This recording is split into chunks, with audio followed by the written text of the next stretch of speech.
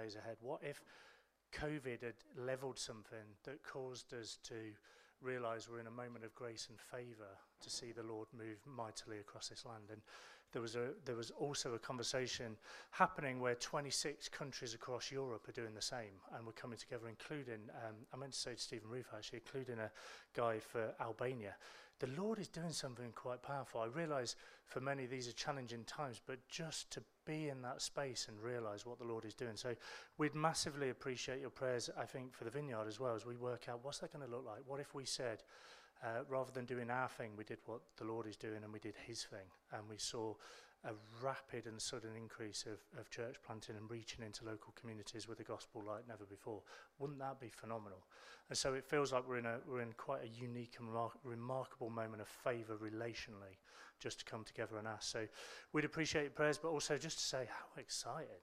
I mean, that you always want to be part of something bigger than yourself, but don't you want to be part of the thing that the Lord is doing as well?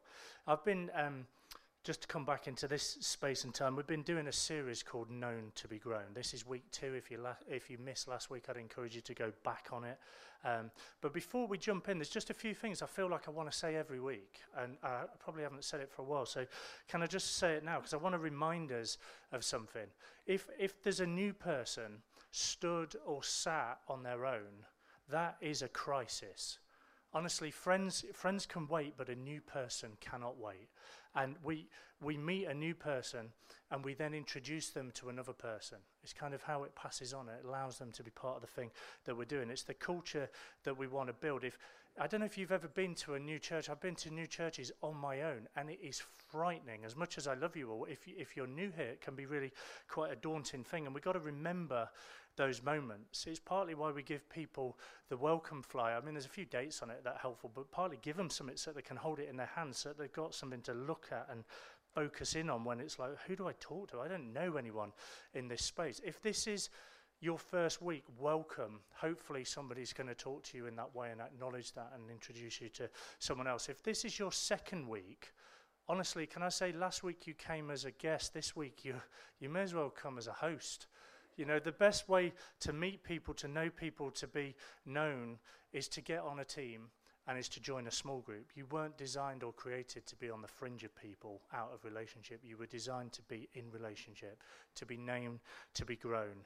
And we need to know you to grow you. So if this is your second week, your week of favour and grace was last week, come and be part of what the Lord is doing. Also, I'd say to all of us, plan and prepare to have lunch with people a couple of times a month on a Sunday, more times than that, but have people round. I'd encourage you as well, come 15 minutes earlier than you planned, leave 15 minutes later than you planned.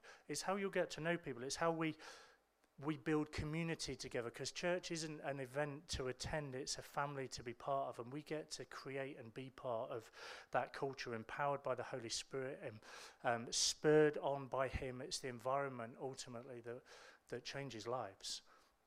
And this isn't just a family to be part of. This is a family that is on a mission, and we want to be built up, equipped, encouraged, and spurred on to do exactly that. So I hope that's helpful for some of you just to hear that, to be reminded of that. But let's just jump into this Known to be Grown series, part 2. It's based on the book of Corinthians. Paul wrote some letters to the church in Corinth because some stuff was going on that needed to be spoken into.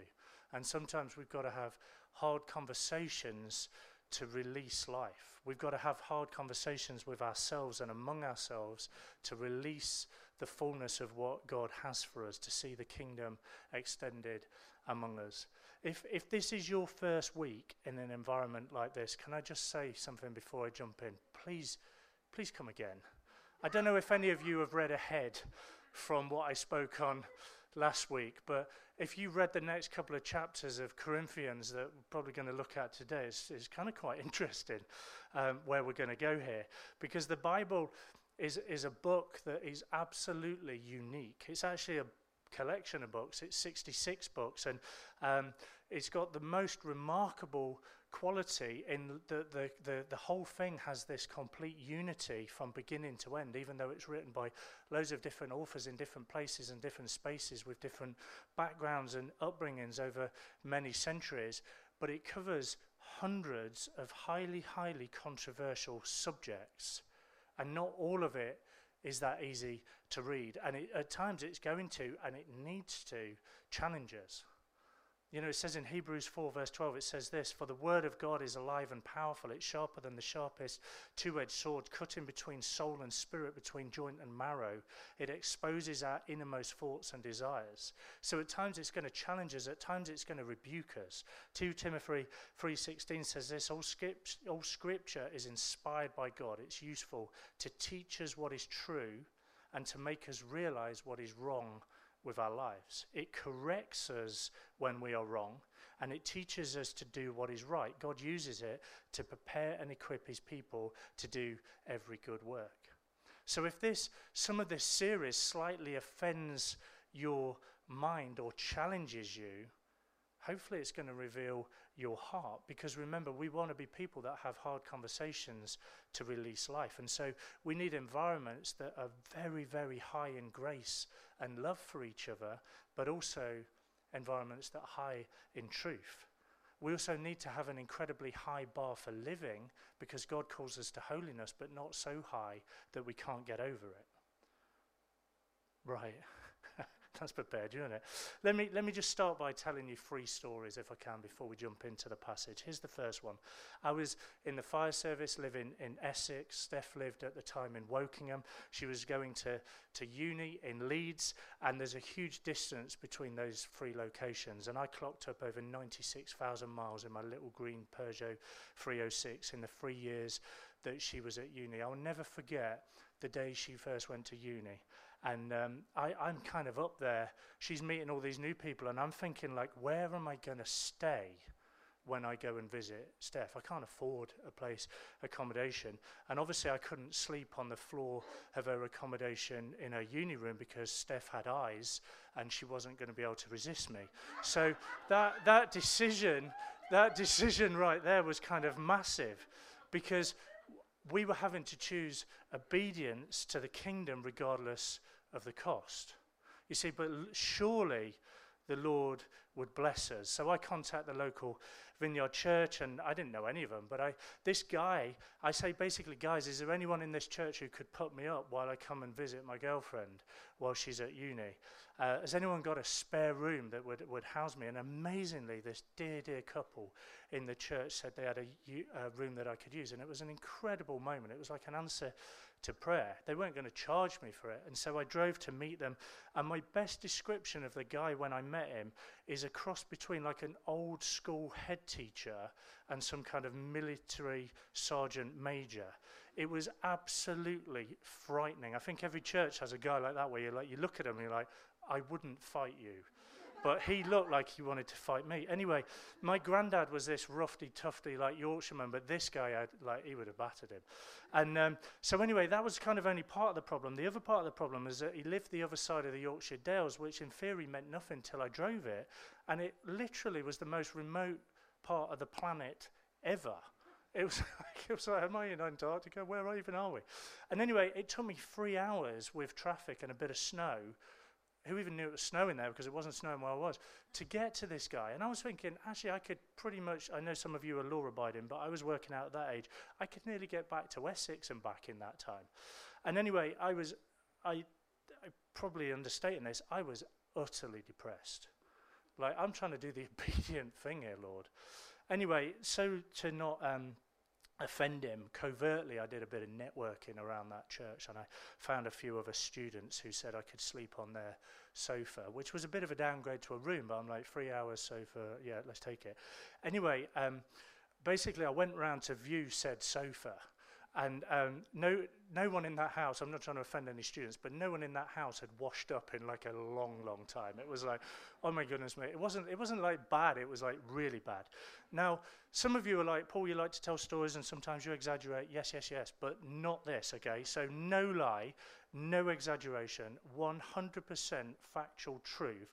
I'm stood chatting to the student, and I can see said sofa behind him, and as we're chatting, a rat runs out from behind it, okay? And so I didn't say yes or no because I didn't know whether to commit to the sergeant major school teacher or to the student, because I was like, I don't really have another option. And I go back to where Steph lived, and she's in a house with about 20 people at that time, and they're kind of all getting to know each other, and they're sat in the kitchen area. And I get back there, and they're all asking me, where have I been for like 5 hours in the day? What have I been up to? And a bit glum, I kind of tell them the story. Now, firstly, this was quite a significant conversation to drop in the room. Like, this is kind of a big thing to say to 20 people that you don't know. Why on earth would we ever do that? Why didn't I just sleep on Steph's floor? And we have to kind of lightly explain that, you know, she's got eyes and she's not easily going to be able to resist me. And their reaction to that was kind of actually quite fascinating, because their reaction was, well, why don't we take it in turns between all of us to share rooms so that you can have our room? So some of the girls would share so I could have a room of my own. And if I was with one of the guys, I would just sleep on the floor of their room. It was kind of quite wild. And I spent the next year staying up till 1, 2, 3, sometimes 4 in the morning with most of the guys, just chatting with them about Jesus and about why we would make some of the decisions that we would make. It was incredibly precious times. I'd like to say we were always talking about Jesus. If I'm really honest, sometimes we were just playing Monkey Ball, Banana Mania on the GameCube. And the real point of the illustration is probably this. Kids nowadays don't know they're born with these Nintendo Switches. Honestly, Monkey Ball Banana Mania is phenomenal. Most of you have never even played it. You're like, what are you on about? I will never get that season of my life back, but it was great. Anyway, the next year, a load of them are planning on getting a house together, as you do when you move out of halls, and they look for a place that would work for me. Now, what are the chances that they would find a 4-story house, and on the top floor there would be a cupboard that would fit that would literally be the size of a mattress? Now, it couldn't be rented out because it was too small to be a room, but it could be mine for free. And it literally, you're like, just a mattress, I'm like, literally just a mattress, nothing else. A mattress. And it was quite hard to get even the mattress in the room. But anyway, I had to force the door open, kind of crushing the mattress to get in. Now, I'm kind of not exaggerating. To get out of the room, which I didn't think through when I got in the room, what you had to do is you had to pull the door open, slightly crushing the mattress, whilst also jumping in the air so that you could crush the mattress, whilst trying to slip out of the thing. It was quite a fine art, actually, that I mastered by the end of a couple of years. But anyway, there's also, I remember it straight ahead of me, top of this room. There was no light in the room because it was a cupboard. But top of the room, there was a couple of bricks missing, where it's just like outside. So we're like Leeds temperatures. It was freezing. But also in the morning, these little birds would just sit on there, just singing sweet love songs to me, of like reminding me that I was in my own room. But anyway, it was perfect. It was phenomenal provision, some would say, in some denomination. Provision of the Lord. Anyway, that's the first story. Second story is this. In our previous church, a young couple wanted to get more involved in the life of the church and spend a year of their life giving 3 days a week to serve the church. And it was part of a discipleship year thing that Steph and I used to lead. And it didn't take long in the conversation of chatting with them about it to work out that the way they were living didn't quite align with what we would believe the Bible teaches on a number of things. And at least some wisdom in their relationship was probably slightly lacking. They weren't yet married, but they were living together. Now, I'm not sure I need to fill in too much of the detail because this is a PG environment, isn't it? So I think you can work out what was going on. But anyway, after a chat that we had with them, we said that we would dearly, dearly, dearly love for them to do the year. We believed in them so much, and we could see so much of the Lord on them, but equally we would need to kind of see a bit of a shift in the way they were living for that to be possible, but we would leave it with them as to what they wanted to do. But please know this, if nothing else, we love you and we're for you, and we champion and we cheer on what the Lord is doing with you. Anyway, the very next day they want to meet up with us, and they decided that the very reason they wanted to do the year was because they wanted to step into a place of obedience and all that God had for them. And actually that was going to mean some significant shifts in some of their lifestyle and behavior, but they wanted to do the year and they wanted to make those choices. I really deeply love stories like that, where the Lord changes lives Anyway, that's the second story. The third story is this. I've got two daughters, a 5-year-old and a 9-year-old. And my dearest 9-year-old, when she was much younger in her earlier years of schooling, this young lad, which for the sake of the story, let's call him Dave, right? Dave said to my very precious daughter, who was, I don't know, she was about 5 at the time, he said to her on Valentine's Day, in earshot of me, at the end of the school day in the playground, that he'd got a Valentine's card for her. Now, thankfully, no card actually emerged, but even still, I was growling. I'm not exaggerating. I was growling at the conversation. I was growling at this little lad, Dave, and I was actually growling at his parents as well. I just found myself growling. And my fists were like clenching up in my pockets, and my body was tense, and I kept this watchful eye on Dave for weeks, honestly. I was like, there's Dave, and I was trying to time the school run walks so that they went in at different times and all sorts. And no one else paid any attention to anything, and they all moved on, but I didn't move on. And I paid close attention to it for quite a while. And there's overprotective parents, and then there's me. There's kind of like, I'm the person I think that they would create a documentary on about, the overprotective parent. And anyway, I don't actually think it's overprotective at all. I just think everyone else needs to see the world through the correct lens and way of thinking. But I fully acknowledge, I need to say this to you, because some of you will question me afterwards. I fully acknowledge it's going to get worse. It's going to get worse for them, and it's going to get worse for me. And as they get older, I probably won't. I'll probably become more immature in my responses. But anyway, listen, there's three stories, okay? The first is the rat behind the sofa and us having to make lifestyle choices because Steph's got eyes and she can't resist me. Sorry. The second one is this. There's a couple who were living together and decided to make changes to that because they felt it was no longer right as they stood before the Lord. And then there's me, who has two daughters who some would say, I would say quite rightly, but overprotective. Let's just jump into the Bible. Some of you are like, quick, please get into the Bible. Where are we going? It says this. I'm going to read from my notes rather than from the Bible because I'm going to jump around a bit. But it says this in 1 Corinthians 2, verse 1. When I first came to you, dear brothers and sisters, I didn't use lofty words and impressive wisdom to tell you God's secret plan. For I decided that while I was with you, I would forget everything except Jesus Christ, the one who was crucified. I came to you in weakness, timid and trembling, and my message and my preaching were very plain. Rather than using clever and persuasive speeches, I relied only on the power of the Holy Spirit. I did this so that you would not trust in human wisdom, but in the power of God. Verse 2, for I decided that while I was with you, I would forget everything except Jesus Christ, the one who was crucified. When you dig in here, there's kind of two inseparable things. The close relationship between the cross and the close relationship it has with the Spirit. God's wisdom is revealed in Jesus Christ and him crucified. And that witness is revealed through the ministry of the Spirit. Verse 10, for I decided that while I was with you, I would forget everything except Jesus Christ, the one who was crucified. We sang this morning about the simple gospel. That's kind of it. It's really simple. Anyway, when Paul rocks up in Corinth, he makes this quite conscious and deliberate and determined decision to abandon all natural and worldly wisdom and to concentrate on Jesus and Jesus alone and him crucified.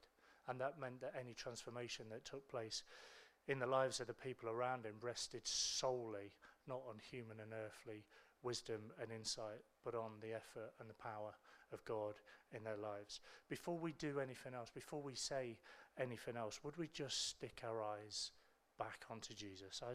I don't trust the culture. I don't trust hearsay. I don't trust that's just the way it is. That's the way I've lived my life. That's just how it is because that's how it is. I don't trust I've kind of just got used to it being this way, so I'm going to continue like that. I trust Jesus Christ, not only as my Saviour, but through the cross also as the Lord of my life. I trust the Father who created me and who knows me and who has the best for me. And if at times I think I know best, actually I choose not to because I know that he does know best. I choose not to think that I know best because history and my track record tells me otherwise. But that's not why I trust it. I trust it because I trust him. Because I trust him as the source, and I try to be a good father who looks out for the best interests of my children, and at times that makes my responses emotional and circumstantial, and it varies the way that I parent. At times I might growl at others on Valentine's Day, but this isn't on a human level. This isn't just being overprotective. I trust my perfect Father. I trust my Father in heaven, and I trust his ways are not my ways, and his ways are far above, even though sometimes I can't understand or explain them. But I do know he's good. And good isn't just what he does. Good is who he is. And every other way of thinking and behaving and understanding and living needs to fall behind the priority and the purpose and the realization that decided that I will forget everything except Jesus Christ and the one who was crucified. That has to be the backdrop of our understanding of this. And then we roll on into chapter 3, verse 1, and it says this: Dear brothers and sisters, when I was with you, I couldn't talk to you as I would spiritual people. I had to talk to you as though you belonged to this world, or as though you were infants in the Christian life. I had to feed you with milk, not with solid food, because you weren't ready for anything stronger. And you still aren't ready, for you're still controlled by your sinful nature. You're jealous for one another and quarrel with each other. Doesn't that prove that you're controlled by your sinful nature? Aren't you living like people of the world? Man, that's heavy. When I was with you, I couldn't talk to you as I would to spiritual people. I had to talk to you as though you belonged to the world, or as though you were infants in the Christian life. I had to feed you with milk, not with solid food, because you weren't ready for anything stronger, and you still aren't ready. I need, and I speak to myself, to get off the milk and to get onto the solid food, and I need to grow up, and I need to have hard conversations that are going to release life. Here's the thing about Steph having eyes and not being able to resist me. Actually, just to say, regardless of resistance, is also a perception thing. You know, you can't say one thing and do another thing, but let's be honest. For how long? Stick your head in the lion's den and you are going to get bitten. But regardless of what everyone would have, what we would have said, everybody would have fought differently. And so our resolve had to be protect ourselves, not only from ourselves, but also to cause the gospel to spread. We had to make wise choices, not because he's a mean father, but because he loves us and he wants the best for us. But here's the thing I really wanted to say about it. I look back in hindsight, and I want to say this: praise God that Steph had the wisdom and the backbone to say that needed to be how it was. Praise God that she was in a church and a family and a community that would speak truth into her life. Praise God that she was in a place where she was known to be grown. Praise God that she had accountable, discipleship-based relationships, and that she had a small group of people around her to cause her to live out and stand on the promises of God. Because at that time in my life, I would say I was kind of just on milk, and I wasn't really ready for anything stronger. I just kind of been honest with you. I think I would have known it as an underlying truth, but I'm not sure I would have inconvenienced myself with it. I think I would have found ways to justify it. I want to say this: be known and be grown and get onto solid food, because we've got to grow up before we get old. Verse 3, it lists a few things. It says this: for if you're still controlled by your sinful nature, you are jealous for one another and quarrel with each other. Doesn't that prove you're controlled by your sinful nature? Aren't you living like people of the world? 1 Corinthians 4:14. I'm not writing these things to shame you, but to warn you as my beloved children.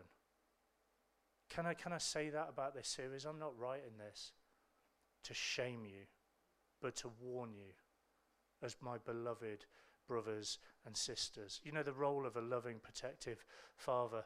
Paul writes that as a founding father of the church in Corinth, that the people that he loves and that he longs for the best for. So let's see in our lives what the Father wants to speak over us and write into us, because it's not condemnation. Ultimately, its purpose is freedom and love. Chapter 4, verse 20. For the kingdom of God is not just a lot of talk, it's living by God's power. Which do you choose? Should I come to you with a rod to punish you, or should I come to you with love and a gentle spirit.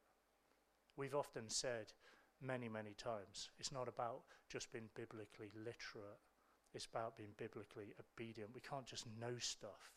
We have to do something about it and to live it out and to live out what we know. Paul's fatherly heart was deeply, deeply hurt, I think, wounded by what he was seeing, and he longed for them to live by and under the power of the Holy Spirit. I've often reflected on what was it look like to grow? Do you want the rod to be punished, or do you want people to come to you with love and a gentle spirit? Personally, my deepest preference for myself is love and a gentle spirit. But for that to be fruit-bearing and a reality in my life, I've got to surely be open. I've got to be longing for the Spirit of God, the voice of those who know me, to be regularly speaking life and truth into my life, and for me to come, therefore, to the fullness of all that he has for me. I'm just going to bypass chapter 5, but honestly, read chapter 5. It's a big deal. We don't have time for all of this, but let me pick up chapter 6, verse 18. Let's kind of weave in some of the stories that I shared at the start, but it says this: run from sexual sin. No other sin so clearly affects the body as this one.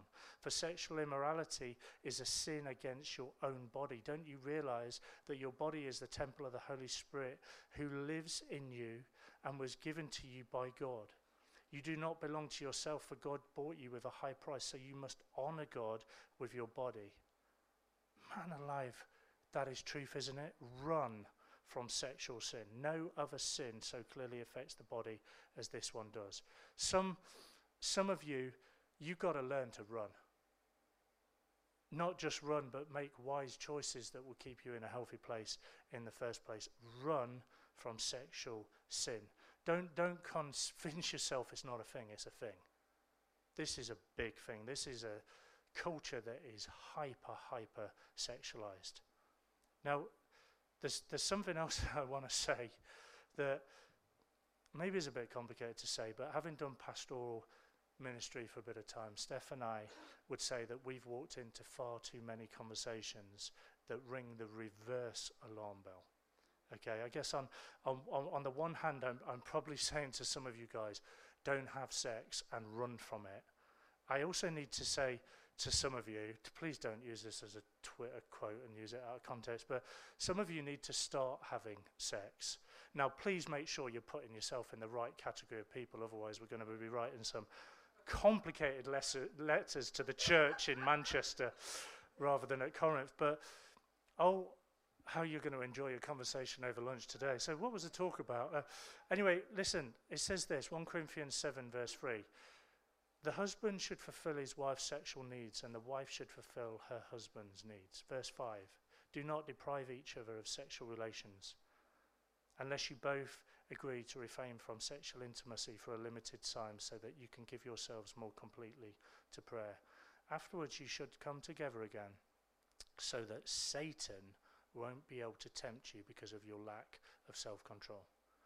The alarm bell that often rings for Steph and I when we end up in some of these relatively delicate conversations is that sometimes married couples are not having sex. The enemy will come for it. There are often many reasons why people are not, and I realize I'm oversimplifying this passage because of time, and there's much more we could talk into. But those things need working through and resolving. You should come together again so that Satan won't be able to tempt you because of your lack of self-control. Almost everything in our culture is rehearsing the conviction that relationships can and should be powered by romantic feelings and sexual experience. And therefore, if our mood changes or our sex lives become less than the thing that we wanted, it's time to ditch the marriage. Or why settle for less? You know, we come to this crossroads of choice, and choice beckons. One's emotional intuition becomes the director of truth in our lives. Surely, within the context of following Jesus, we live to a different script. Yet we have to be so careful, because the social environment that surrounds us provides the moral wallpaper so often for our lives. even beyond the concept of sex. Let me say this about marriage. Marriage itself is often perceived as solely for the benefit of the individuals and their lives, rather than existing for the sake of the church and its witness to the world. It's no wonder then that sometimes Christian relationships are not clearly distinguishable from the culture and the wider culture surrounding us. How are you using your marriage for the benefit of the church, to enhance and to foster hospitality, community, and raise the spiritual temperature and to disciple the people around you? I realise I've slightly strayed from where I was going, but it's worth pondering, and I think you can pull it from the text. Let me just come back to this, though, for all of you. Proverbs 4:23, guard your heart above all else, for it determines the course of your life. Other versions say guard your affections. If we fail to guard our affections, then our infatuation can become distorted and attached to the wrong person. We've got to exercise caution and discernment in weighing our affections for someone before feelings become fully engaged and end up in the wrong place. Run from sexual sin. Those of you who, just for a moment, and I can understand it, would be thinking, well, all this sex talk has nothing to do with me. Let me just read to you Matthew 5:27. You have heard the commandment that says you must not commit adultery. But I say, anyone who even looks at a woman with lust has already committed adultery with her in his heart. So if your eye, even your good eye, causes you to lust, gouge it out and throw it away. It's better for you to lose one part of your body than for your whole body to be thrown into hell. Run from sexual sin. Get porn, get lust, get whatever it is out of your life, because it's going to rob you. If you're flirting with some stuff, if you're flirting with the wrong people, the wrong relationships, some stuff online, some texting, some working away, letting just a look or a glance linger, some stuff in your mind and just harboring and hanging on to those thoughts, I just want to say this to you: run from sexual sin. Don't just learn to run, but put some boundaries and some stuff in place that's going to cause you to be nowhere near it in the first place. But whenever you come near it, and trust me, you will come near it, because that's the culture we're in. I don't know if you've noticed. Instagram, you don't even have to search for stuff. It just somehow is there. It's just, that's the way the world is now working. Run from it. Chapter 7, verse 29. But let me say this, dear brothers and sisters.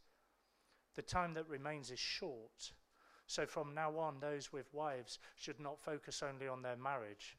Those who weep or who rejoice or who buy things should not be absorbed by their weeping or their joy or their possessions. Those who use the things of the world should not become attached for them, for this world as we know it will soon pass. I want you to be free from the concerns of this life.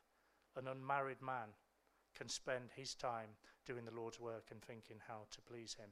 But a married man has to think about his earthly responsibilities and how to please his wife. His interests are divided. In the same way, a woman who is no longer married or who has never been married, can be devoted to the Lord and holy in body and in spirit. But a married woman has to think about her earthly responsibilities and how to please her husband. I am saying this for your benefit, not to place restrictions on you. I want you to do whatever will help you serve the Lord best, with as few distractions as possible. Wow. Let me just say that again. I want you to do whatever will help you serve the Lord best, with as few distractions as possible. He's a good Father. I am glad that he's, I don't think overprotective is even the right word, if I'm honest. I'm glad that he just loves me and he wants the best for me. Matthew 6, verse 13. Don't let us yield to temptation, but rescue us from the evil one. I'm not saying this.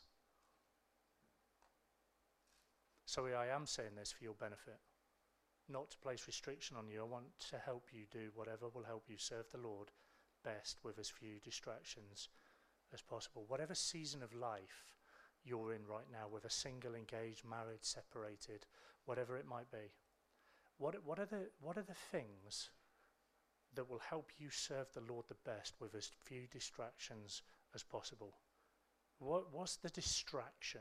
That's going to be different for all of us, but what is it and what are you going to do about it?